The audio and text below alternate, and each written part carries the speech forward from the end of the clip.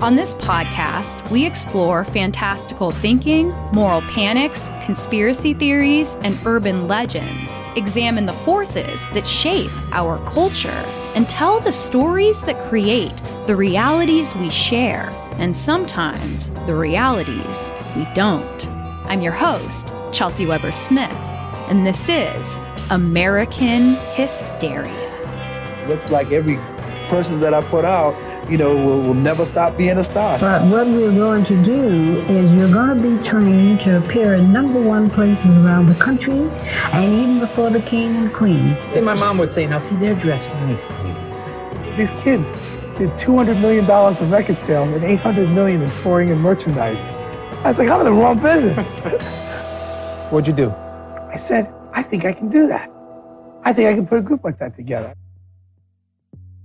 In March of the boy band banner year of 2000, a four-part vocal group called NSYNC dropped their second album, No Strings Attached, which immediately topped the Billboard charts and sold more than 2.4 million copies in the first week, a new industry record.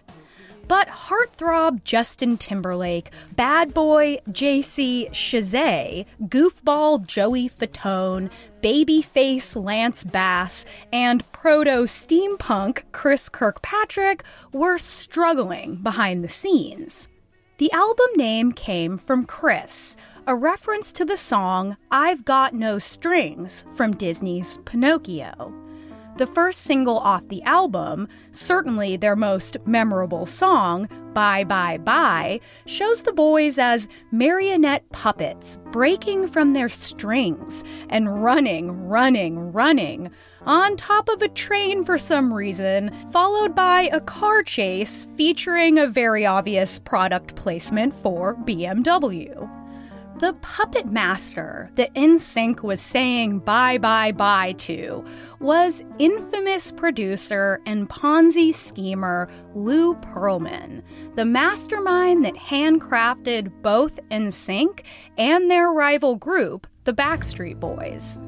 This episode is largely a story about so-called Svengalis, a word that came up again and again in our research to describe each of the producers and talent agents we'll be covering today.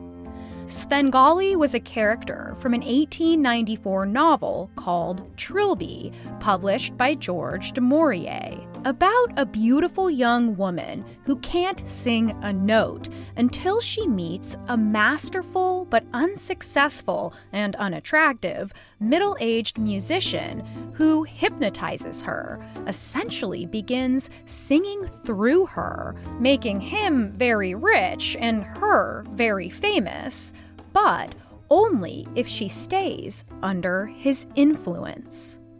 Behind most every prominent boy band, there is a Svengali, a marionettist, a puppet master, managing all aspects of their image: music, fashion, public persona, behavior, finances, time, everything.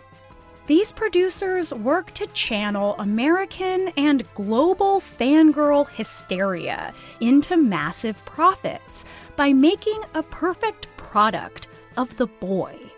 But what makes a perfect product in pop music requires a delicate cultural balancing act, a careful puppeting of both their Pinocchios and the fangirls who love them.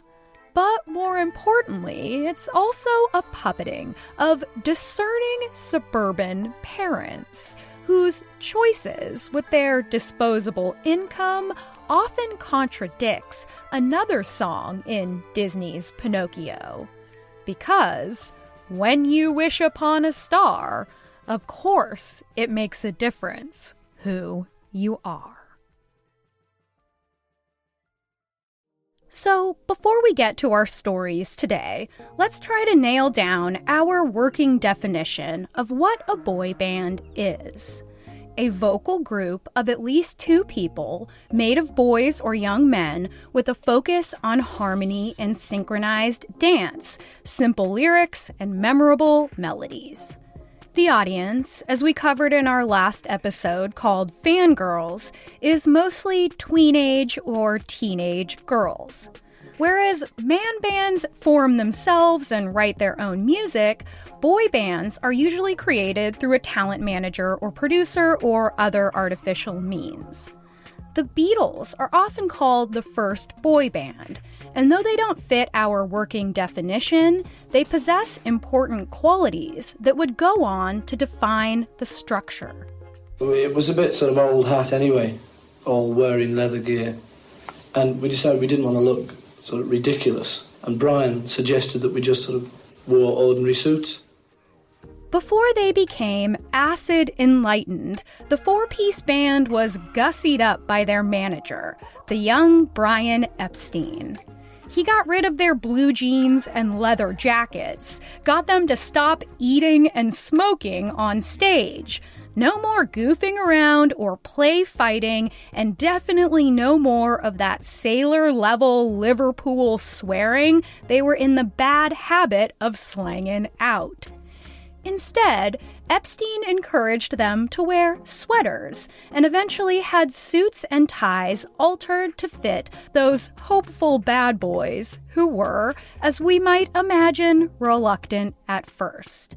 But capitalism always wins, as noted by John Lennon. I'll wear a suit. I'll wear a bloody balloon if somebody's going to pay me. After the unprecedented success of the band and the 1964 premieres of the smash hit films A Hard Day's Night and Help, pop music would get meta when Los Angeles-based producer Bob Rafelson was inspired to create a TV show centered on a musical group not unlike the Fab Four.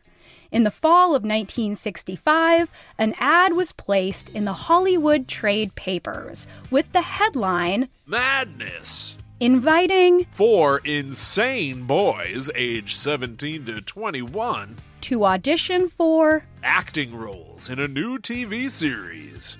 After months of screen testing, the final 4 boys were chosen. But the choices were not made for musical talent, which some of the members did possess, but more so for each distinctive look and personality, with Bob attempting to replicate what had endeared the Beatles to the public, both on stage and off, a formula that allowed the girls to define their own personalities based on which of the boys really struck their fancy. So, like the Beatles, each of the monkeys needed an archetype, needed to be, as series director James Frawley said, 1/4 of the perfect man. There was the cute one, Davy Jones, the funny one, Mickey Dolenz, the sensitive one, Peter Tork, and the smart one, Michael Nesmith. Their songs were written by the likes of Neil Diamond and Carole King, and the producers made it so that the boys need only step up to the microphone and sing along to the pre-recorded tracks.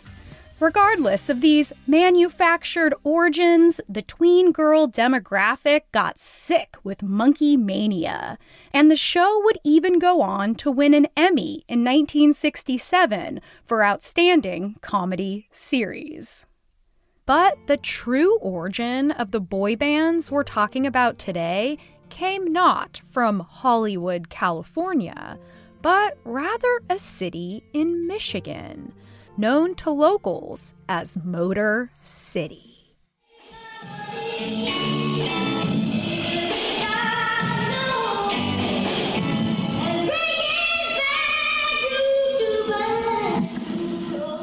That is what Detroit-based Motown Records exec Berry Gordy heard when he auditioned a local pop vocal group made up of tween and teenage brothers Jackie, Tito, Jermaine, Marlon, and the strikingly talented 10-year-old lead singer Michael. By 1969, the Jackson 5 would appear on The Ed Sullivan Show to an audience of millions. And the next year, their single, I Want You Back, would top the charts. And not just the R&B or soul charts, but the pop charts, which black groups and singers were rarely able to do.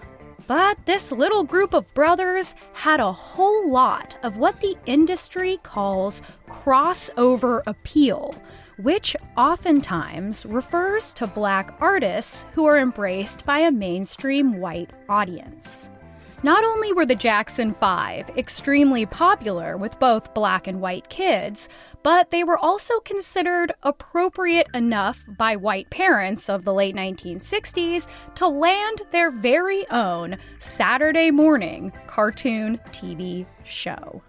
Hope you boys don't mind if I hum along a few zips. I just dig soul sounds the most. But that's just it, Mr. Wizard, sir. We can't play. We're afraid to. You see, sir, there was this witch and... Oh, that old hag, she put a hex on you, did she? Well, I'll fix that. But that crossover appeal was no coincidence. It had been carefully crafted by Berry Gordy, who had previously worked at the Ford Motor Company, so he knew something about streamlined manufacturing. He applied the same principles to his performers, what he called quality control, teaming up with the one-of-a-kind Maxine Powell, who he met in the early 1960s. She was a former actress, model, manicurist, cosmetologist, self-improvement speaker, the founder of an early black modeling agency and finishing school, and she would even perform her own one-woman show. After Berry invited her to come and watch some of his young acts, many from the nearby projects, she called them rude and crude, diamonds in the rough, recognizing that their unrefined behavior was never going to fly with the mainstream white audiences that Motown was looking to cultivate. So Berry asked Maxine to work with him full-time at Motown Records. She closed down the Maxine Powell Finishing and Modeling School to become Motown's Director of Artistic Development, running the company's very own charm school, working with bands like the Temptations and the Supremes, who had served as major inspirations for the Jackson 5. I said, when I opened up the finishing school in Motown, everybody was sitting in a circle like this because I believe everybody is a star and everybody is someone. So I want you to feel like that. And I said from the beginning, we're going to open up a department that has nothing to do with the records. But what we're going to do is you're going to be trained to appear in #1 places around the country and even before the king and queen. These youngsters said, you must be out of your mind. All we want is a hit record. So we worked, and I said, class will turn the heads of kings and queens. All of Motown's performers, including the young group, were required to spend 2 hours a day studying with Maxine whenever they were in the city. Even the smallest things were important at the Motown Charm School, with classes on speech and grammar, posture, how to walk elegantly, and even how to sit right in a limousine. Maxine said her goal was to get the performers ready to be welcomed to the White House or the Royal Palace. Though their crossover appeal was monumental, the Jackson 5 still found themselves battling it out for #1 hits through the early 1970s with their lily-white, squeaky-clean Mormon rivals, the Osmonds, backed by massive funding from MGM Records. They were another group of brothers who had a very similar sound and look to the J5, and soon they too had their own cartoon TV show. Hey, we better take him back to the hotel. Yeah, but we'll never get through that mob of fans out there.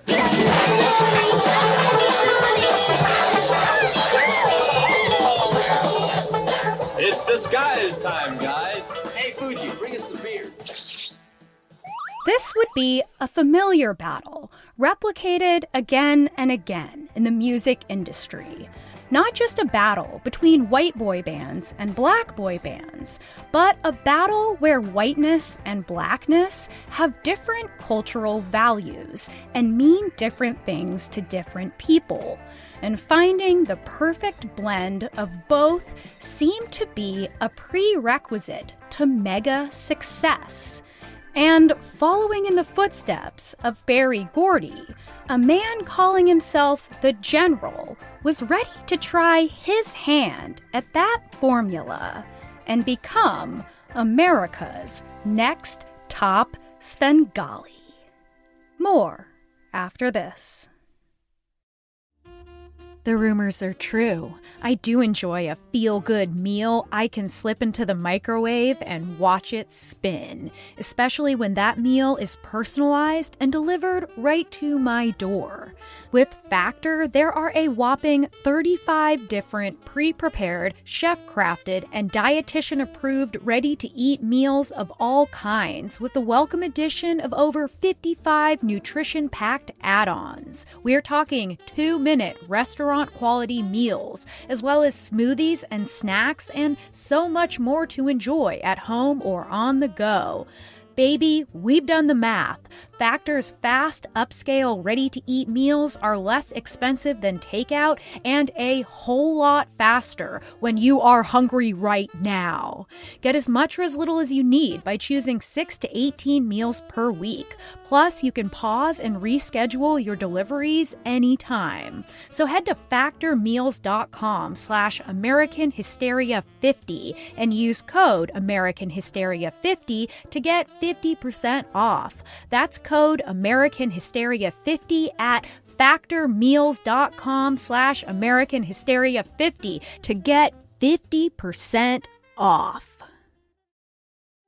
If you're like me, you've been shopping in the boys section for too long, and let's just say there is a limit to the quality you will find there. But just imagine upgrading your wardrobe with actual luxury essentials at unbeatable prices, like 50 to 80% less than similar brands. Quince only works with factories that use safe, ethical, and responsible manufacturing practices and premium fabrics and finishes. I ordered my partner an oversized cable cardigan, and I got a Milano-stitched oversized shirt jacket. But then they were so cute and honestly nicer than anything I own, so now we are swapping them whenever I say so. So indulge in affordable luxury. Go to quince.com/hysteria for free shipping on your order and 365-day returns. That's QUINCE.com/hysteria to get free shipping and 365-day returns. Quince.com/hysteria. And now, back to the show. Maurice Starr's name is appropriate. He claims he can make anyone a star, and the last thing anyone needs is talent. And to hear him tell it, he's only just begun. I choose what the people want. It looks like every person that I put out, will never stop being a star. It makes me look good. Looks like I have a magical touch. When Maurice Starr was still Larry Curtis Johnson, it was the mid-1960s in Florida, and all he wanted in the world was to be in a band like his heroes, the Jackson 5, a dream shared by his parents. And at just 10 years old, little Larry and his 5 brothers found themselves touring the country as the Johnson Brothers Band. Not being able to break out of the local music scene, the family moved to Boston, where 17-year-old Larry was still imbued with an unwavering confidence, with a certainty that he would make it. But the prospect seemed always to be just out of reach. When the Johnson Brothers Band proved a bust, Larry spent his 20s writing songs for artists like Grandmaster Flash, singing and partying in plenty of nightclubs, but at the same time, flat broke. By the late 1970s, Larry Johnson knew he needed a makeover, so he became the much hipper Maurice Starr. Maurice chosen because he liked the French chicness, and Starr because, well, that's what he was destined to be. He would release 2 solo albums under this name, Flaming Star and Space Lady. Both of them flopped. After that, Maurice Starr realized that perhaps he was not meant to be a star per se, but to create them like a god. And being a god really seemed to suit the man who called himself the General, who cut an imposing figure at 6'3" and 240 pounds. Even though he hadn't become a pop star himself, he was still extremely talented, a multi-instrumentalist, a fantastic singer, a prolific writer, composer, and even a choreographer. He had all the ingredients he needed to make a hit boy band. It's just that the General wasn't boy band material anymore. So he pivoted course, started Streetwise Records, and began hosting talent shows, looking for acts to sign, boys with the kind of bubblegum blood that these hysterical teenage girls, both black and white, were out for. In 1978, a harmony band of young teenagers, fronted by a little Bobby Brown, competed in one such talent show, coming in second place, so impressing the impresario and the young teenage audience that he signed them to his label on the spot, ignoring the actual winners. In what felt like a positive omen, the band's name was New Edition, which to them meant the new edition of the Jackson 5. That night I went and I wrote the song Candy Girl, resembling the song ABC by the Jackson 5. The General immediately wrote an album of songs that were basically deliberate Jackson 5 ripoffs, and then choreographed the dance routines that went with each, working with the New Edition guys day and night and styling them tirelessly until they were ready to release their first hit single, Candy Girl. The song reached number 1 on what was then called the Hot Black Singles chart, but peaked out at 46 on the Billboard Top 100. Despite the long and exhausting tour that followed and all of the hundreds of hours of work that New Edition put in, Starr would drop the boys back off where they lived in the Boston projects, each with a check for $1.87. Why? They were apparently paying Maurice back for all the tour expenses. With the encouragement of their furious parents, and after a lengthy court battle, New Edition would part ways with Maurice Starr. This was an emotional blow to the man who decided to pay his employees $1.87 for a chart-topping hit and a national tour, and friends say Maurice grew quite depressed. He continued to watch the success of New Edition, who were playing constantly on R&B and soul radio stations, but were not crossing over to white audiences the way that Maurice had wanted, the way the Jackson 5 had. But then, the General realized that maybe he had it backwards. Maybe he needed to start with a group of white kids. Despite all the gimmickry, Starr's young prodigies seem to believe in him. We're in show business, and that's what it's all about, you know, having all this on and having, you know, something fun to, you know, play with, and it's just fun. He's given me an opportunity to, you know, entertain millions and millions of people, and I thank him for that. Maurice would tell the LA Times in 1989, quote, "What I had in mind for New Edition was making them the new Jackson 5. With new kids, I wanted to recreate the Osmonds. The Osmonds had talent, but they didn't have soul, and they didn't have enough good material. The New Kids are different from the Osmonds. They have talent and soul and good material. Good black material. If New Edition was as big as they were, I could imagine what would happen if white kids were doing the same thing. Maurice Starr was first impressed with the rapping of Donnie Wahlberg, a 15-year-old kid who had attended a largely black school in the 70s, something he said was the greatest thing to ever happen to his career. He called his black friends his biggest influence, who gave him a love of soul, R&B, and rap, especially Michael Jackson. After meeting Donnie, Maurice told him to go forth into his neighborhood and make a band, a white band. And so he gathered a handful of his friends, a rough bunch, not particularly good singers or dancers, but that didn't matter to Maurice Starr. He was going for a look more than a sound, and thus, the New Kids on the Block were formed. Maurice would purposefully hire an almost all-black support staff, from choreographers to vocal coaches to their manager and their road manager, bodyguards, their MC, and their backing band. They learned to dance at the Lee School, a community center for black kids, with Maurice trying to get them to sing like New Edition and making sure to cultivate an urban look.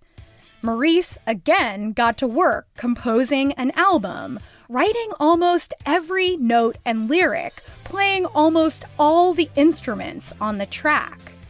The General, who soon took that nickname to the next level, wearing a full flamboyant red or black general outfit as part of his persona, was known to work prolifically, quickly, with legends of 100 songs written the year before, 25 songs written on a 1-hour flight using just a tape recorder.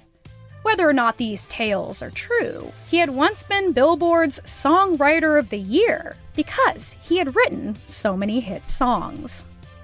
Once the New Kids had some semblance of their act together, the General got them gigs in black venues, clubs, and theaters in the Boston area. Quote, "I wanted them to work for black audiences. They're the tough audiences for a group like this. Right away, they'd see a black ripoff. They'd boo you off stage. I knew when they were good enough to be accepted by black audiences, they were ready." Maurice claimed that the patrons of a lot of these venues did like the New Kids show. But in other venues, the doofy posers were indeed booed off stage.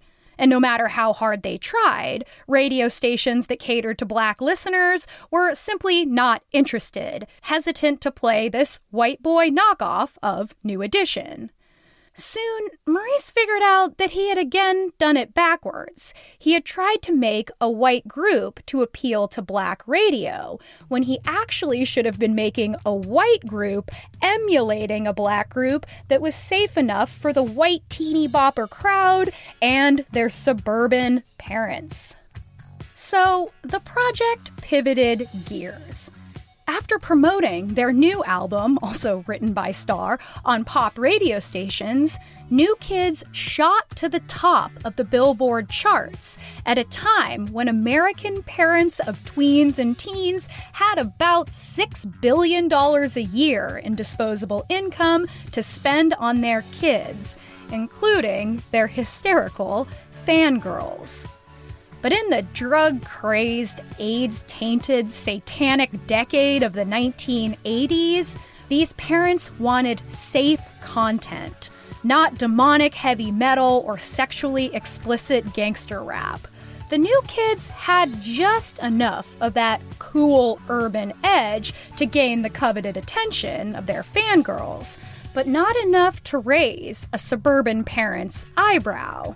The band went even farther, willing to side with parents on the hot-button issues of the decade. What is the message that you give to your fans in your songs? We just try and, entertain us, love songs or whatever. But Hanging Tough has a message. That's to hang tough in whatever you do. It's going out to all the kids in America. All the ladies. Don't let adults put you down. No, hanging tough is like, it's telling all the kids in the world to hang tough against all the negative things like drugs and gangs and violence and stuff like that and lead a positive life. The sloppy dancing of the New Kids on the Block held the odd pelvis swing here and there, but by and large, the routines were appropriate. And sex was almost never alluded to in the gummy sweet lovelorn lyrics or the pump-up power songs.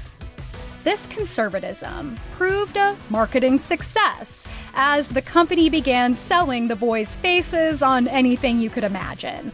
Calendars, towels, nightshirts, hats, jewelry, medallions, watches, 6-foot posters, pillowcases, games, toys, sleeping bags, and of course, dolls. The New Kids on the Block played the Super Bowl. They performed at Disneyland. They became Disney staples. And, like the Osmonds and the Jackson 5 before them, they also got their very own cartoon TV show. How am I ever gonna know what I'm missing if I don't check out the scene? Step off, John. We owe this to Joe. Okay, Donnie, but you're forgetting about... Word up, gentlemen. Biscuit! B-Man, our favorite bodyguard. Just talking about you, B-Man. Despite this ridiculously, cartoonishly massive success, the New Kids on the Block were never able to cross over successfully onto the R&B charts or radio stations. This was deeply upsetting to Donnie Wahlberg, who said in the early 1990s, "It's great to be a hit with the pop audience, but we want to make it with the black audience. Once we're a hit on black radio and with a black audience, then we've really made it." Not long after, he would say in another interview, "Every white person in America should read the autobiography of Malcolm X." As for Maurice Starr, he and the New Kids parted ways in 1993 for reasons I can't figure out. But to this day, they speak warmly of him and credit him gratefully with their success. So it seems like Mr. $1.87 treated them better than he had the boys of New Edition. But one member of his original band would take the lessons he learned from the General to usher in the next new generation of pop. All right. we kind of portray that as far as the kind of clothing that we wear, you know, the jeans, jackets, shirts. Yeah. See, my mom would say, now see, they're dressed nicely. Boyz II Men started off writing harmonies and singing in the halls of their high school in the late 1980s, modeling themselves after their heroes, New Edition, even naming themselves after their song, Boyz II Men. They practiced in the bathroom, in the halls, after school, until their harmonies were chilling in their precision. When they started taking themselves seriously as an actual vocal group, they boldly approached Michael Bivins, singer of New Edition, at one of his shows and just started singing right there beside the stage. A circle of eavesdroppers formed around Nathan and Wanya Morris, Sean Stockman, and Michael McCary, with Michael Bivins later admitting that he had been stunned by the group, not wanting to say at that moment what he was really thinking, that Boyz II Men was better than New Edition.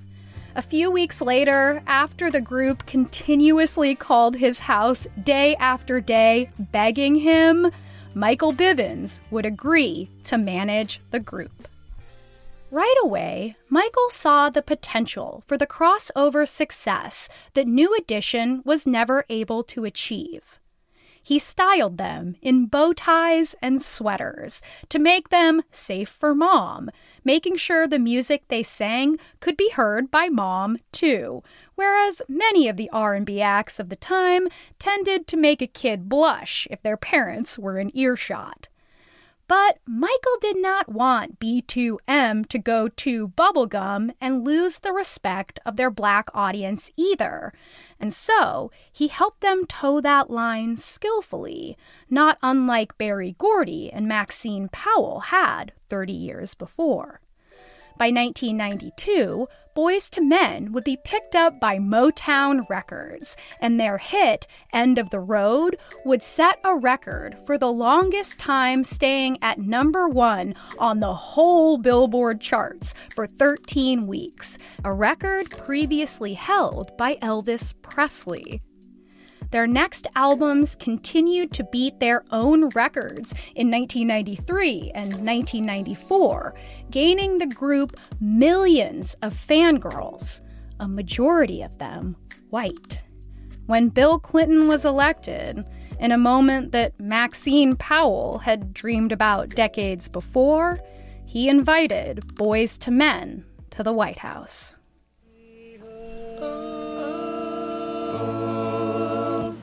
Say, can you see by the dawn's early light what so proudly we hailed at the twilight's last gleaming? Whose broad stripes and bright stars through the perilous fight. But for every Jackson 5, there is an Osmonds. And soon, something eventually dubbed the Boyz II Men effect would bring their dreams to a sudden halt. A casting notice in the Orlando Sentinel appeared like a bad omen during the height of the group's success that was seeking a, quote, New Kids on the Block look with a Boyz II Men sound. And then there they were, rising on the charts, a 5-piece vocal group that sounded eerily similar to B2M. That's right, BSB. As Michael Bivins would later reflect, quote, it went from the 4 black kids on the bedroom wall to the 5 white kids on the bedroom wall. What looked more appropriate? As we'll see, the new Svengali behind this new band couldn't have been more different from the ones that came before. More after this. And now, back to the show. Little Lou Pearlman just loved blimps. His autobiography recalls a formative tale of looking out his window at a Goodyear blimp landing at the nearby Flushing Airport in preparation for the 1964 New York World's Fair. After initially being denied access to the blimp, he finessed his way on board using his status as a school newspaper reporter to qualify him as a journalist. After that, Little Lou started hanging around the airport, doing odd jobs and falling in love with the world of aviation.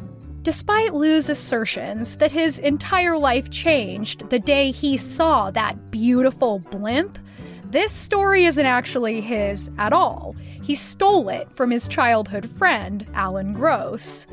Another story he told involved a business scheme he came up with as a preteen, buying out a New York paper route, working with the paper boys to personalize each drop-off, even creating a partnership with Dunkin' Donuts, who provided pastries for each customer right along with their morning paper. Also, a complete fabrication. Lou was a real nerdy kid, pocket protector nerdy, beaten up and made fun of for being chubby and socially inept. But that taunting didn't seem to faze the boy, who loved any and all attention. He lied shamelessly about his life so often that his schoolmates doubted his most told whopper, that he was the cousin of music sensation Art Garfunkel.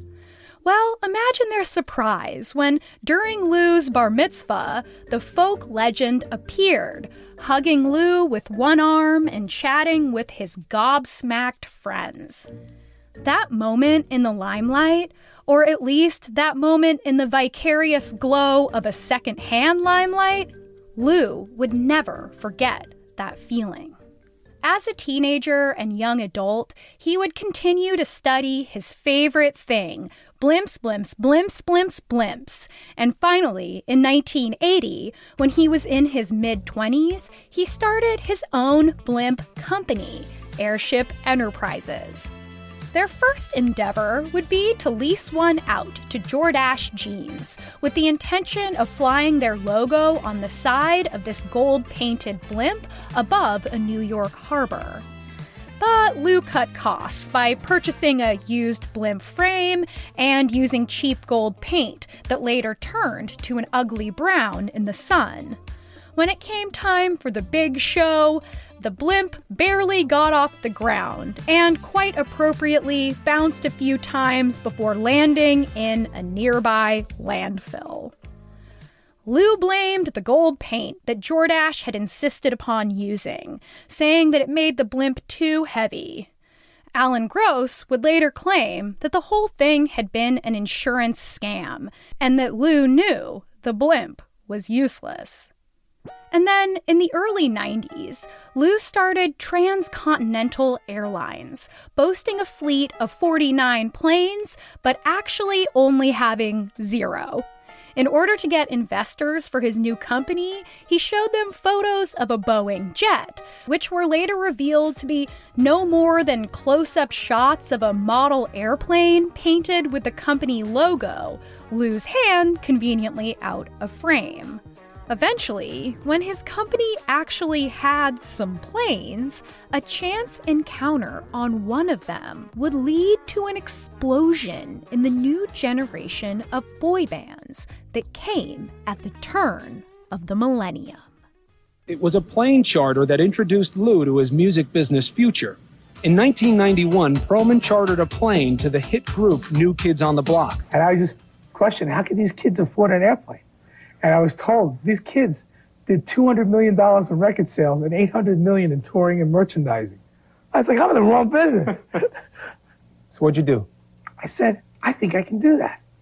I think I can put a group like that together. And so, in 1992, Lou Pearlman would begin auditioning hundreds of teenagers in an open casting call in his company's airplane hangar to find his perfect New Kids on the Block, Boys to Men, White Boy combo, ultimately choosing heartthrob Nick Carter, babyface Howie Duro, bad boy AJ McLean, goofball Brian Littrell, and the mysterious one, Kevin Richardson, forming them into the streetwise sounding group, the Backstreet Boys. Lou Pearlman, still an eternal nerd, would ask to be called Big Papa, talking in urban slang in ways that would make even the new kids blush with embarrassment. He became a kind of odd father figure and a best friend to his boy bands, who seemed to love him dearly at the time. He showered the boys with fancy hotels, expensive clothing and toys, beautiful meals, and all the fun they could take. He had assured them that all their grueling work, learning harmonies and complicated choreography, practiced where else but in his private airplane hangar, and their hundreds of concerts and mall appearances would pay off. But by the time they'd become an international success with 2 hit albums in 1997, the Backstreet Boys were presented with their first checks for $10,000 each, which amounted to nowhere near minimum wage. And so, BSB sued Lou, eventually reaching a settlement, with the band giving him $30 million in exchange for cutting their strings. In that contract, when it came to the breakdown of the profits, it turned out that Lou had named himself the 6th member of the Backstreet Boys, a con for another cut of cash, yes, but also what he had always wanted, since Art Garfunkel had made him feel like a star. Big Papa wasn't fazed by his dismissal from the Backstreet Boys because he had already crafted their competition, NSYNC, who he would pit against each other while hiding from both bands that he was managing the other. He'd pull the same financial con on NSYNC until, of course, they too said bye to Papa Pearlman. But even that wouldn't stop this Svengali, who was trying to turn Orlando into a watered-down version of Motown, attempting to replicate his former successes with bands like LFO, even creating his very own finishing school, where his mostly white acts were taught how to dance and sing, how to dress and act in an urban style that was essentially mimicking Boyz II Men. In this way, the Transcontinental Finishing School became the inverse of the Motown Charm School that came before. But before this spectacular and gross downfall, Lou Pearlman would kick off the meta boy band age, hosting a show called Making the Band, which saw him finally in the limelight himself, as he traveled to 8 cities to find 25 young men who would compete to become the next hot boy band in his boy band corral. At the end of the season, O-Town would become the Monkees of this new generation of boy bands, their album reaching number 3 on the Billboard charts. Or maybe it was the fictional band Together that was the true Monkees of millennial pop, with MTV premiering their first full-length movie about this fictional, satirical boy band trying to make it big, which would be so successful that it continued into a season-long TV series. It says you plus me equals us. Their comical single, You Plus Me Equals Us, would land their joke pop album an actual spot on the Billboard Top 100, and gave them an opening slot for a Britney Spears tour that summer. And they stayed in character the whole time, utilizing blown-out boy band archetypes. Jack in the Box would also create their own fake band called the Meaty Cheesy Boys, with characters named TK, JT, TJ, EJ, and a second EJ, with actual bangers like Let's Go Get Some Fries and You Are the One. As goofy as this commercial campaign was, the Meaty Cheesy Boys would still go on to perform their biggest hit, Ultimate Cheeseburger, at the Billboard Music Awards. The Meaty Cheesy Boy. You know that there's one thing that I love, but it's not you I'm thinking of. I want the ultimate cheeseburger. Look at that.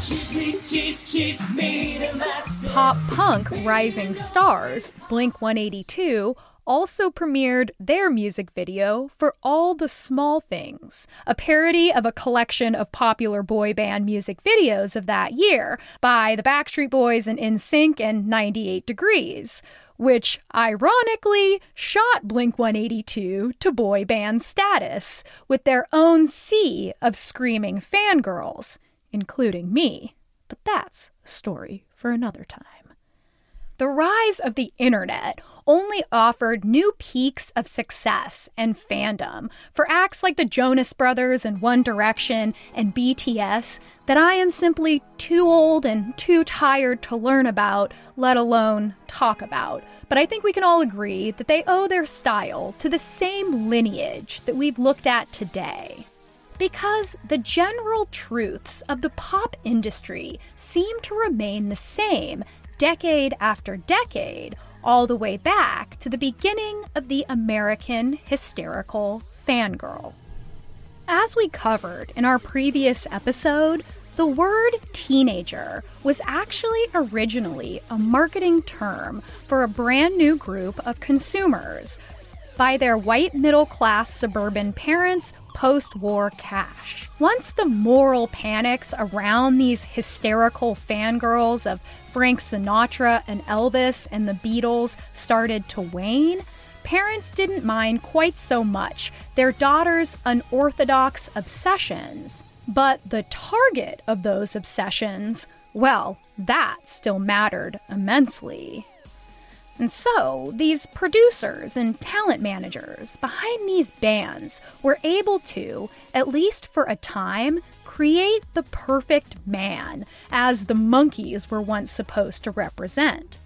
They did this through personality archetypes, yes, but even more so through the delicate balancing act of presenting Black creativity and style with the respectability and perceived safety that comes along with whiteness in America. As we've seen today, these Svengalis, as the press calls them, some honest, others not so much, do wield a great deal of puppet master power over their manufactured and sometimes manipulated acts. But come on, it's a little hyperbolic, a little ridiculous to compare them to the original story of Trilby and of Svengali singing through his star.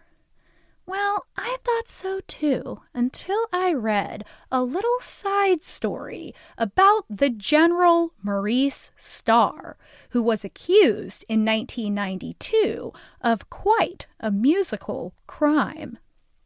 A producer who had worked at his label, Gregory McPherson, sued Maurice for breach of contract and made the bold claim that in actuality, the New Kids on the Block had sang only about 20% of their own vocals on all the albums made while he had worked with them.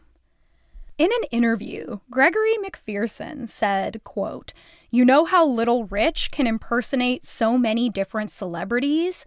That's exactly what Maurice does, except he mimics singers' voices. He's like a musical ventriloquist. It's amazing to watch him do it. He's so exceptionally talented, he can sound like 5 different guys." He was backed up by Florida composer James Capra, who co-wrote the New Kids' 1986 hit Angel, which he said was sung entirely by Maurice on the final track. In addition, producer Bernard Thomas was in studio during the tracking of the New Kids' 1990 hit Step by Step, and he had this to say, quote, "Maurice Starr is the New Kids on the Block. The kids do sing, but the voice you hear on the hits is Maurice." Of course, the General and the New Kids vehemently denied the claims, and the band filed a defamation lawsuit against Greg McPherson, who was soon singing a different tune, dropping his own lawsuit and recanting, stating publicly, quote, "The New Kids did sing lead on their vocals." And that is most likely case closed, never mind the other 2 witnesses. But whether or not there's any truth to this legend, it's an apt metaphor all the same. Maurice Starr had dreamed of becoming the next Jackson 5, and for all intents and purposes, he did. He became the most popular bubblegum boy band in America, standing behind the curtain and mouthing along to the words. This was American Hysteria. If you love our show and want more of it, consider becoming a patron. You'll get access to Hysteria Home Companion, a talk show that I do with producer Miranda about all the hottest drama from the cutting room floor. Thank you so much to all of our patrons, old and new, and if you'd like to be in our little community, head to patreon.com/American Hysteria. Follow us on social media at American Hysteria Podcast on Instagram and at Amer Hysteria on Twitter. American Hysteria is written, produced, and hosted by me, Chelsea Weber-Smith. Sound design by Clear Como Studios, co-researched and co-written by Riley Smith, and co-edited and co-produced by Miranda Zickler, with voice acting by Will Rogers and Riley Smith. Thanks, as always, for listening. And as TikTok makes boy band dances cool again, may the elementary school talent shows always be filled with awkward routines by dedicated tweens. Have a great week.